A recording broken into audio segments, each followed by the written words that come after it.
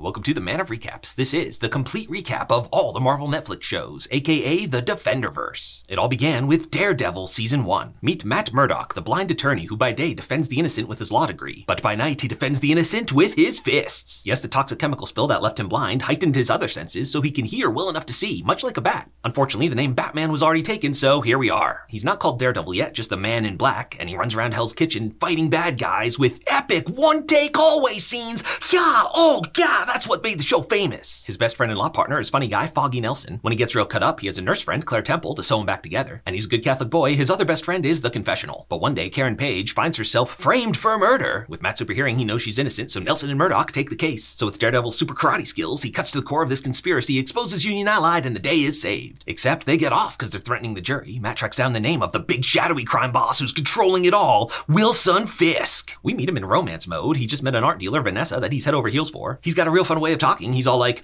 "This city is my home, and I'll do anything to protect it." He's generally a cool, collected dude, but beneath the surface is an endless pit of rage. Epic table flip. Now, unfortunately, Fisk has most of the police in his pocket, so Matt has to beat up some cops, which earns him the nickname the Devil of Hell's Kitchen. While Matt's out punching people, Karen and Foggy are working to take down Fisk legally. By the way, Foggy doesn't approve of Matt's nighttime hobbies. Once he finds out Matt's Daredevil, he becomes very annoying. Basically, the only thing he ever says is, "Matt, you should stop being Daredevil." Long story short, Matt finally finds a corrupt cop who's willing to testify, so they get the police force cleaned up, and Fisk is going to jail. For all of 5 seconds, he immediately breaks out. Now, there was a subplot this season with Matt's blind old man mentor Stick, who trained him as a kid. He's caught up in an ancient ninja war between good and evil. Matt's like, "Yo, I'm busy with Fisk. I don't have time for ninja stuff. Come back next season when that'll be the main plot." He does though fight one ninja, Nobu, who cuts him up real bad before Matt's able to burn him. Claire's like, "Yo man, this Under Armour ain't cutting it anymore. You need a super suit." And so, for the final showdown with Fisk, Matt shows up in his new Daredevil outfit. They have a big ol' fight. Fisk is very strong, by the way, but in the end, Matt lets the devil out. Boom! Fisk goes to jail and Daredevil officially gets his superhero name. Next up is Jessica Jones, Season 1. Jessica Jones is a private investigator. As a kid, she was in a car crash where her whole family died, but somehow she woke up with super strength. And arguably her real superpower, superhuman alcohol tolerance. Now one day, a nice Midwestern girl, Hope, kills her parents in the elevator, but it wasn't her, she was being mind controlled. Yes, Jessica has a history with this villain. His name is Kilgrave, and any command he gives you, you have to follow. He walks around the world, turning people into his personal slaves. Jessica's full of trauma from when she was under his control, but luckily one day he was hit by a bus and she was able to break free. But now he's back in town and creepily obsessed with Jessica, the one that got away. So to prove Hope's innocence, Jessica goes to Jaren Hogarth, master attorney of questionable morality. She's like, "Yeah, the mind control defense could be interesting if you can find any proof." So Jessica tracks down Kilgrave. Oh snap, it's Doctor Who. But when he can turn anyone around him into a bodyguard, it's hard to catch him. So Jess gets help from her best friend and adopted sister, Trish Walker. She was a child star, it's Patsy, but is trying to distance herself from that now. And there's Malcolm, the junkie who lives next door, likes to sneak in and steal her peanut butter. Turns out though, he's not just on drugs, he's on mind control. But once Jess helps him get clean, he's a real smart guy, a valued member of the team. By the way, there was a cop who was Kilgrave's to kill Trish, but ended up banging Trish. To stop Kilgrave, he started taking super steroid pills, but they made him a bit crazy, turned him into a villain. To stop him, Trish took one of his pills, and together the girls took him down. But Trish got her first taste of superpowers, watch out for that later. There's also the hot new bartender Jessica's been flirting with, Luke Cage. Turns out he's even stronger than he looks. In fact, he's got superpowers, he's invincible. When he and Jess realize they both have superpowers, they get hit on, superhero style, sweet Christmas. Turns out though, he's investigating his dead wife Reva, who was hit by a bus. But she was actually with Kilgrave and Jessica, they were digging up a USB drive she had, and it wasn't the bus that hit her, it was Jessica that killed her on Kilgrave's orders. And so, after some failed attempts to catch Kilgrave takes the whole police station hostage. Hello, Jessica. He's like, "Yo, I'm not gonna use my powers on you. I love you and want you to fall in love with me naturally. Come out to the suburbs with me and I'll Beauty and the Beast you." So Jessica plays nice for a bit, but she tricked him and locked him in the cage. And so, long story short, Kilgrave's parents come, but everything turns into a mess and he's able to escape. But when he commands Jessica to let go, she doesn't do it. Yes, it wasn't the bus that broke her free of his powers. It was when he made her kill Reva. Somehow his powers don't work on Jess anymore. Luke Cage comes in to help, but Kilgrave makes him blow up his bar, not knowing he's fireproof. He goes full Khaleesi. So now he's here to help, which is maybe a bad idea because Kilgrave can't control Jessica, but he can control Luke. It's a super strength fight. In the end, Jessica blam shotgun to the face, which does knock him out. And who's on duty that night but Nurse Claire Temple, who's like, "Well, I guess I'm a superhero specialist now." So long story short, Kilgrave injects fetus juice into his brain, which gives him a superpower up. So in the final showdown, he's like, "Jessica, stop!" And it works, so he can control her now. Except, just kidding, she was faking. Boom, kills him. They didn't need him alive anymore. Hope ended up dying anyway, so the day is kind of saved. Next up is Daredevil. Daredevil Season 2. Now, Daredevil follows Batman rules. He doesn't kill people, he only injures them grievously. But there's a new vigilante in town who does kill bad guys. He's a one-man army, and it is the Punisher. He and Daredevil butt heads a bit. It's like, hey Red, you don't kill people, but I do, so get over it. So Karen Page, now accidentally reporter, is investigating the Punisher. Turns out his name was Frank Castle. He was a good war hero till his family was accidentally killed in a big gang shootout. It seems like there's a big cover-up, so to get to the bottom of it, Nelson and Murdoch take his case. But wait, there's something else going on. He throws the case so he can go to jail, where he meets Wilson Fisk. Yes, when Fisk first got to prison, there was some other kingpin in charge, but with the Punisher, he sees an opportunity. He's like, yo man, that guy was part of the drug deal where your family got shot, and Punisher's like, well, point me at him. Frank takes that guy out, but now Fisk controls the prison, opens all the other cages, so Frank has his own epic hallway fight scene. Fisk is like, wow, you're really good at killing. I'm gonna let you out so you can take out all my rivals while I'm in here. So turns out the shootout where his family died was part of a sting operation set up by the DA, but she's trying to cover it up, and now, oh, someone kills her. But it wasn't Frank, and to prove it, someone else is shooting at him. Turns out the big drug dealer involved was the blacksmith, so Frank tracks him down. But it actually turns out the real blacksmith was Frank's old Marine commander. Karen's like, yo, don't kill him, he can testify, but Frank's like, nah, I just like killing people. So the Punisher leaves to go start his own series, and the day is saved. Until Matt gets a visit from his ex-girlfriend, Elektra. Hey baby, hope you brought your super suit, cause we're fighting ninjas together. Their old blind sensei Stick shows up. Did somebody say fighting ninjas? And he tells them these evil ninjas they're fighting are called the Hand. And somehow the Hand leaders are immortal. The ninja Nobu that Daredevil burned in season 1, he's back, he's fine. But he doesn't want to fight Elektra, he wants to fight for Elektra. Yes, turns out she's the Black Sky, the mythical hero of the Hand who's like a super killing monster. Stick found her as a kid and tried to turn her into a good guy, but she still just really likes killing. She loves Matt though, so he convinces her to use her killing powers on the Hand. And there's a lot more ninja fighting. The Hand has a literally infinite supply of ninjas. And so now fighting ninjas together, Matt and Elektra have fallen in love. They decide to go Facebook official. And in the final fight with Nobu, Elektra,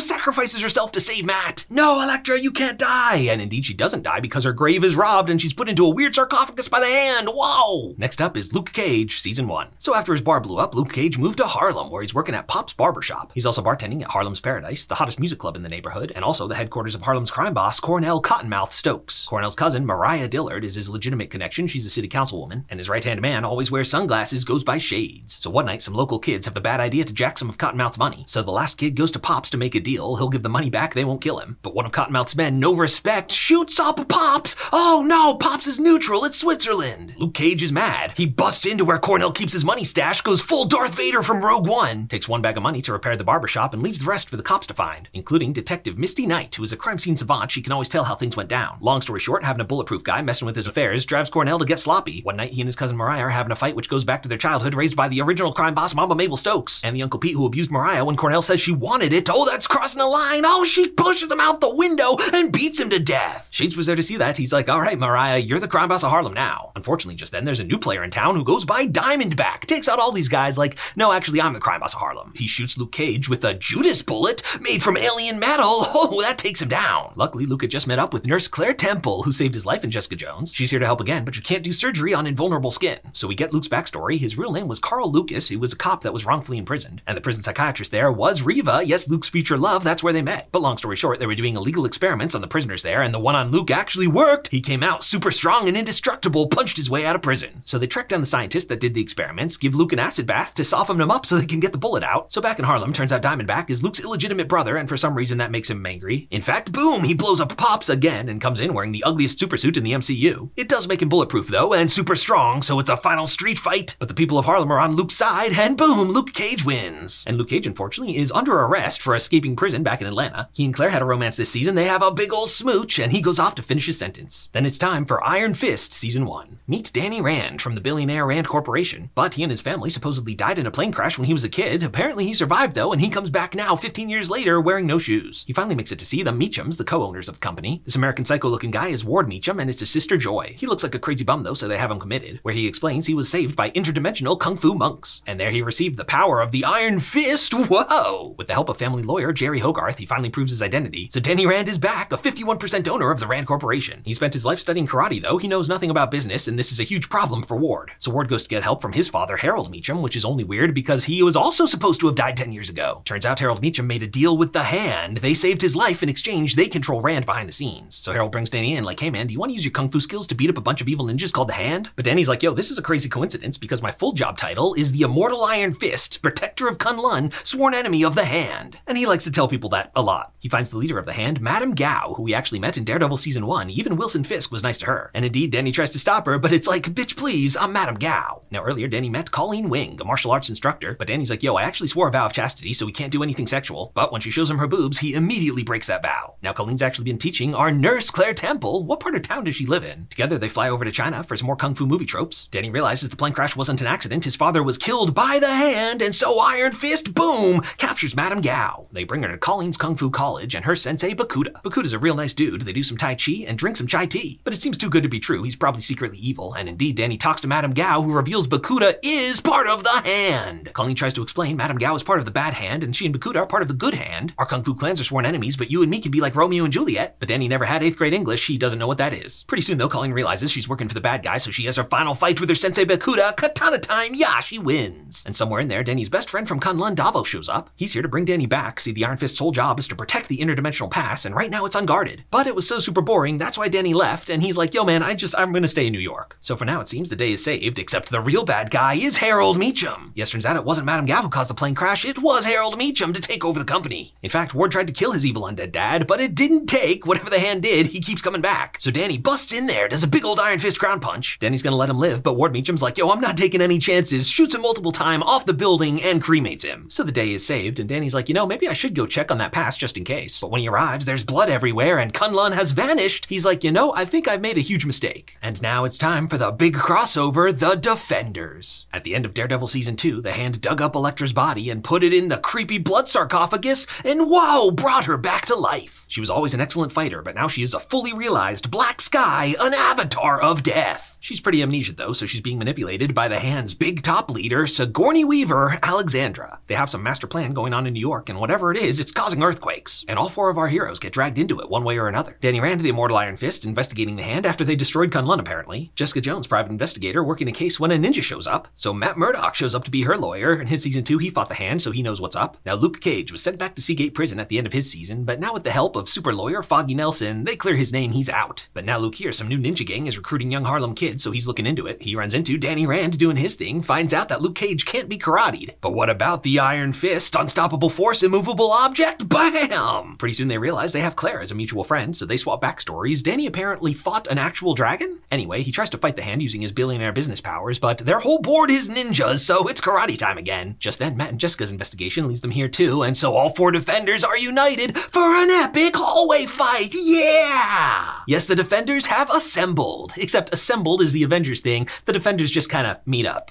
They take their meet up to a Chinese restaurant where Stick shows up and fills him in on the whole ancient war with the evil shadow ninjas. Standard stuff, of course, for Danny and Matt, but Luke and Jessica, it's a little out of their wheelhouse. Earlier, Matt saw Elektra and was obviously very surprised to see her alive, but she didn't remember him. So now they fight some more ninjas, and Matt takes Elektra outside like, hey baby, I love you, don't be evil, but she's still all amnesia'd. They managed to capture one of the leaders of the hand though. He's one of the 5 fingers of the hand. And remember, they're all used to being immortal. They have a substance that is the blood sarcophagus stuff that revived Elektra. Unfortunately, that was the last of it. They're mortal now. They're trying to get more, and somehow to do that, they need the Iron Fist. Since the Iron Fist is the key to their plan, they want to hide Danny, but Danny doesn't want to be sidelined, so they have a little fight, whoa! In the end, they tie him up to keep him safe, but Stick is like, hey, sorry about this kid, but to keep you even safer, I'm gonna kill ya. Just then though, Elektra shows up for her final showdown with her old sensei Stick, and oh, she kills him. She takes Danny back to the hand, but now, oh, she kills Alexandra! She's like, yo, I'm sick of taking orders, I'm the leader of the hand now. So Elektra takes Danny to the mystic sealed door, like, hey, punch through this for me. He's like, no, I'm gonna punch you instead, but she grabs his fist, puts it in there, and he's like, oh, I've maybe made a huge mistake. And turns out what's down here is a literal dragon skeleton. Yes, it's dragon bones that make up the substance that keeps them immortal, but the bigger problem is when they remove the skeleton, it's going to unleash an earthquake that will destroy all of New York. So the Defenders suit up for the final showdown. Daredevil with an actual super suit, kind of the odd man out. They go down to the cave and they have an epic final ninja fight, yeah! Upstairs, Colleen and Claire are going to demolish the building. Colleen has her rematch with Bakuda, but just then Detective Misty Knight shows up to help, and oh, Katana cuts her arm off! She did not see that coming. Then Matt sends the other Defenders away for his final showdown with Elektra. They fight it out, super karate time, but in the end it's like, baby, don't be evil, I love you. But she's like, oh, but I like being evil. So these two start making out as the bombs go off, drop in the building on top of them, and they die in each other's arms. So the day is saved, except Misty Knight lost her arm, and of course Matt's dead. But turns out Matt survived. Yes, he's picked up by nuns apparently, and that's how the Defenders comes to an end. But we are only halfway done because now it's The Punisher Season 1. In Daredevil Season 2, Frank Castle killed everyone involved in the big shootout that killed his family, so his quest for vengeance is over, but soon he's contacted by master computer guy Micro, and turns out the conspiracy goes even deeper than we thought. Micro was an NSA analyst who tried to whistleblow the illegal stuff that Frank's Black Ops unit was doing in Afghanistan. Yes, Frank thought he was over there fighting terrorists, but turns out they were taking out friendly targets to line their pockets with heroin for the blacksmith. So Frank tracks this guy down and learns the true secret of the night his family died. It was all set up by these Black Ops guys to silence Frank because he knew too much. And it was all orchestrated by shady CIA guy Agent Orange. Now, Agent Madani is investigating the same situation, and she tracks down Frank's old best friend, Billy Russo. He thought Frank was dead though, so she doesn't get any information from him, but they do get it on. But now Billy finds Frank, best friends reunited, but turns out Billy is working for Agent Orange. Betrayal! Pretty soon though, Frank realizes his friend Billy's betrayed him, and he has to fake take hostage his friend Karen Page. These two kind of have some chemistry. Are they gonna hook up? Well, they don't for now. Frank does accidentally hook up with Micro's wife because she thought he was dead. It's a whole thing, but they take Micro's family hostage, so they have to do a deal. Micro trades himself, but oh, he gets shot! Frank pulls back out his Punisher body armor and goes on an epic rampage using a variety of different guns. But long story short, he gets captured so Agent Orange can finally finish him off. But turns out Micro faked his death and Frank let himself get captured. Yeah, now they're gonna get it all on tape. So once he tricks him into confessing, Frank breaks free and kills Agent Orange. Billy Russo like, okay, no hard feelings, Frank, I'm just gonna get out of here. But Frank's never gonna let him go because it was his best friend Billy Russo who killed his family. Betrayal! It comes down to the final fight on the merry-go-round where Frank doesn't kill Billy, but he smashes his face into the mirror, getting it all cut up. And the new head of the CIA is like, hey Frank, sorry one of our rogue agents killed your family. We're gonna cover this all up. You go live your life. Next up, it's Jessica Jones, Season 2. So life goes on for Jessica Jones. Her neighbor Malcolm is now her PI assistant, and her best friend Trish Walker is using her celebrity powers to investigate how Jessica got her powers. Turns out after the car crash, she was experimented on by a company called IGH. But now this other guy who got speedster powers from IGH is murdered. Someone's trying to cover it all up. Jessica tracks down the superpowered enforcer, but turns out it's a middle-aged woman who's, whoa, stronger than Jessica. They track down the nurse who leads them to the janitor, who leads them to Dr. Carl, who's now dating the superpowered woman. But at Dr. Carl's house, Jessica finds a picture of herself as a kid. Yes, this woman is Jessica's mom. She was horribly burned in the car crash. They had to reconstruct her face from scratch. That's why Jessica didn't recognize her. Long story short, the experiment saved her life and gave her super strength, but she was never let out into the real world again because she has uncontrollable fits of rage. Now she's excited to reconnect with her daughter Jessica, and this is complicated for Jess, but eventually she does the right thing and turns her into the cops. Jess gets lawyer Jerry Hogarth to help out, but Hogarth has her own problems. Turns out she's dying of ALS, and long story short, she gets conned by these people that say they have healing powers. They just steal everything. Meanwhile, Trish got a taste of superpowers last season with Simpson's pills. He comes back briefly, he traded his pills for a super inhaler, and turns out, whoa, that inhaler is good stuff! She runs around thinking she's a superhero, but really she's just a crazy person beating people up on the bus. And as you might imagine, this inhaler's pretty addictive, and she has a history of drug abuse from when she was a pop star, so it sends her spiraling out of control, and it gets even worse when she finally runs out. She kidnaps Dr. Carl, wants him to give her superpowers, but his technique is not FDA approved. It goes wrong, Jess has to bust in there and stop it, and Dr. Carl realizes he's done more harm than good for the world, so he blows himself and his research up. This sends Jess's mom into a rage. She goes out of control, kills more cops. But at times, her mom's a real good person, and Jessica doesn't want to lose her. She finally agrees to turn herself back in, but just then, oh, she's shot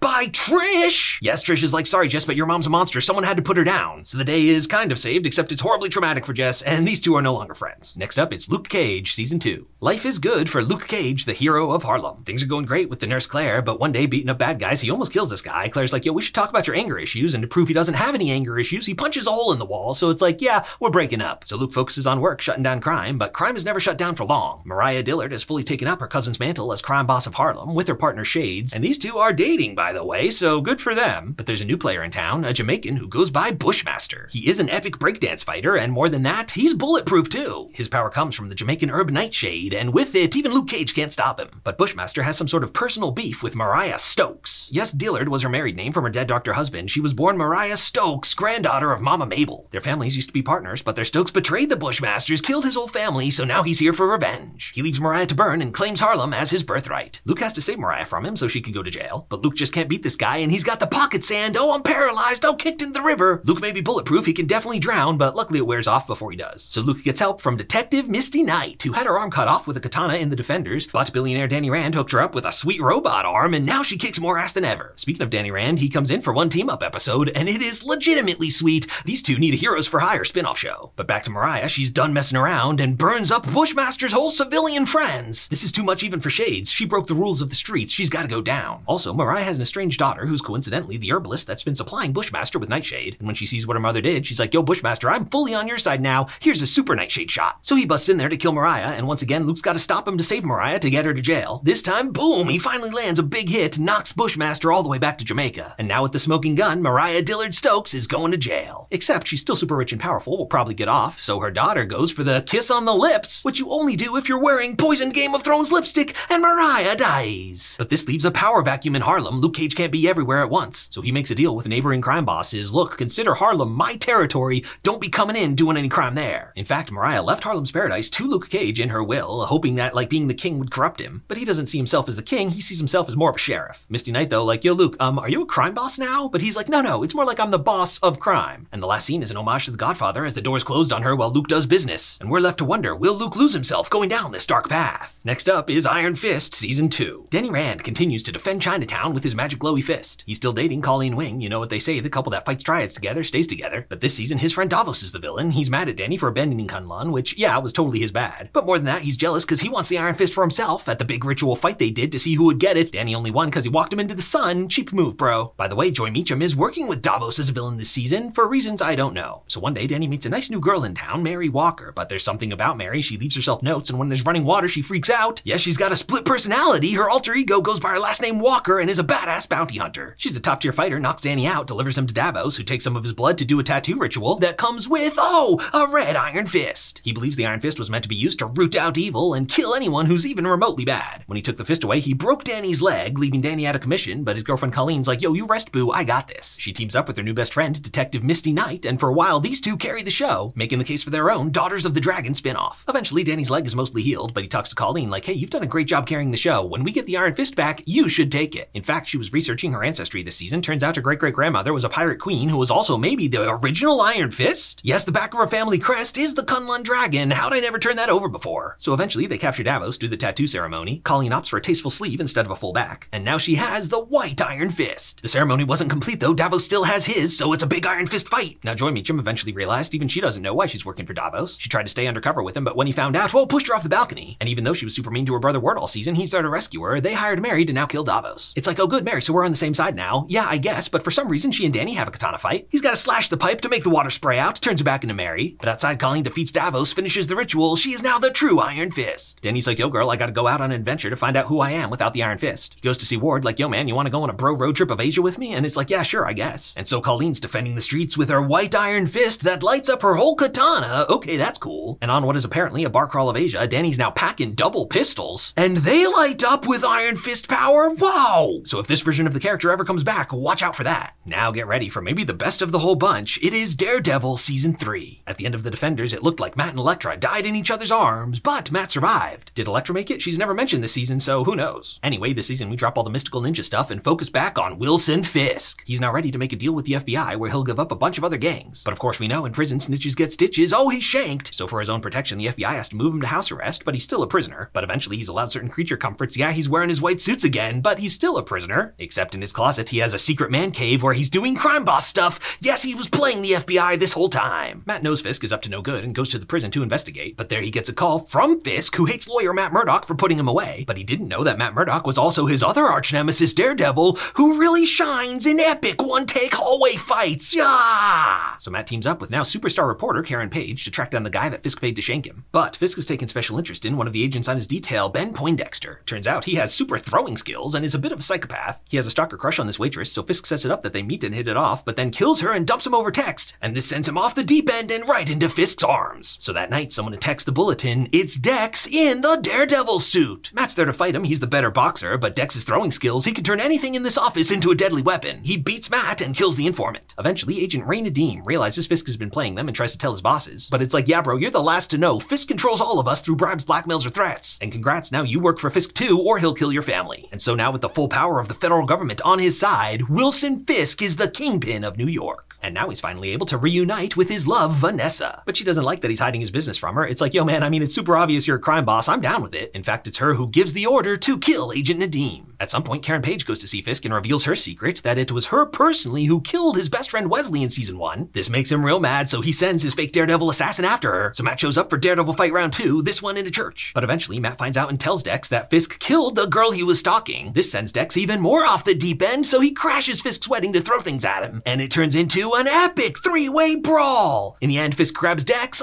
breaks his back, he's out of the fight. And in the final showdown, Matt's beating Fisk, but he knows the only way to stop him for good is to kill him. But the Catholic guilt, he just can't do it. He does though have evidence it was Vanessa who ordered the death of Nadeem, and so they make a deal: as long as Fisk stays in prison, he won't reveal it, Vanessa will be free. And so Wilson Fisk once again going off to jail, Daredevil protecting the city. And that's how Daredevil season 3 comes to an end. Up next is The Punisher season 2. Frank Castle's quest to avenge his family is finally all the way over. He can just relax. Except one night he sees this teenage girl chased by bad guys. He can't help himself, he steps in to protect her. She explains how she had a little gang of friends back in Chicago that were hired to get some blackmail on some politician. But apparently they blackmailed the wrong politician because all her friends turned up dead and now she's on the run. Yes, the politician's father is some big-time CEO who has on his payroll John Proctor. Now a quiet religious man, but he used to be some hardcore gangster, and he is really good at killing. So the Punisher has a new sidekick that teaches him you don't have to kill every person you meet. Sometimes you can leave them alive, just burn their house down. Soon they're picked up though by Agent Madani, like, hey, let's get to the main plot. Because Billy Russo has just escaped from the hospital. Yes, after Frank cut up his face, he wears this crazy jigsaw mask, and apparently he does have real amnesia. He doesn't remember, like, being a bad guy. His hot psychiatrist feels bad for him because he's got a wounded baby bird thing going on. And by the way, his facial scars really aren't that bad. He's still hot, and these two get it on. So Billy befriends a bunch of disenfranchised vets and starts a cool Joker-style gang. But soon the Punisher is here to stop him, and poor Billy's mind is blown. He doesn't know why his best friend Frank is trying to kill him, so he lashes out, tries to kill him too. In fact, Madani found out Billy's psychiatrist was hiding him, and they have a fight where she pushes her out the window, which was randomly her one big fear. Then Billy comes home, they have a fight, and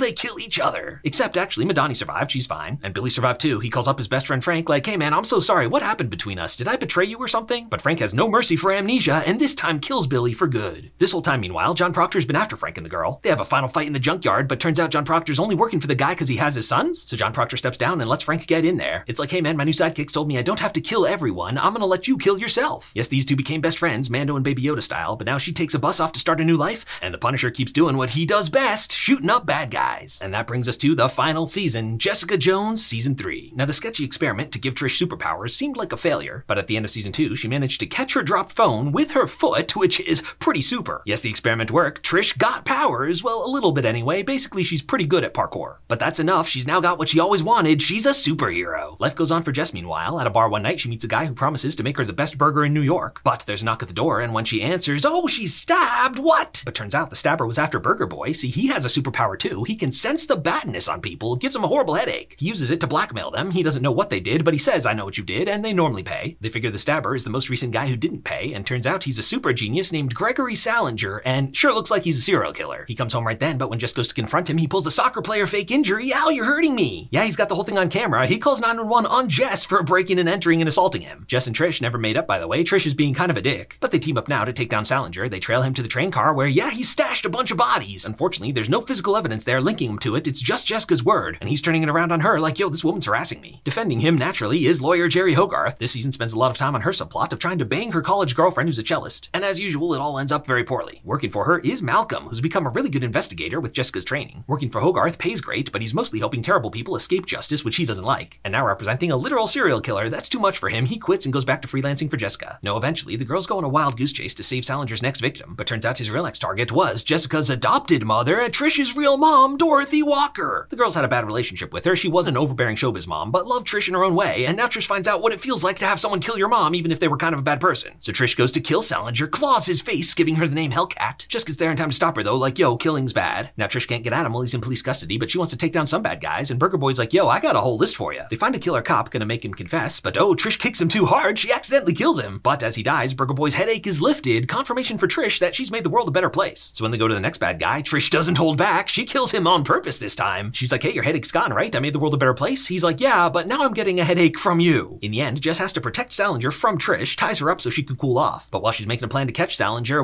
he poisoned her whiskey. oh, now he's got Jessica Jones in his power. She gets under his skin, he starts confessing all the people he's killed, and it's like, hey man, you fell for your own trick, you're on camera, and I'm not really poisoned. So Gregory Salinger going away for good, the day is saved. But that's not enough for Trish. She busts in there, beats up these cops, and murders him in police custody. Yes, Trish is too far gone now. She thinks she's doing the right thing, and she goes to, oh, stab Jess, but blocked, and Jess knocks her out for the count. And now Trish finally realizes maybe she went a bit too far. So Jessica's best friend Trish going off to super jail. Jess is gonna leave town and run away from her problems. But the lights go purple. Oh, that's Kilgrave's voice taunting her. And she's like, nah, you don't control me anymore. I'm not gonna run from my problems. I'm gonna stay right here and face them. So that's where Jessica Jones Season 3 and the whole Marvel Netflix Defenderverse comes to an end.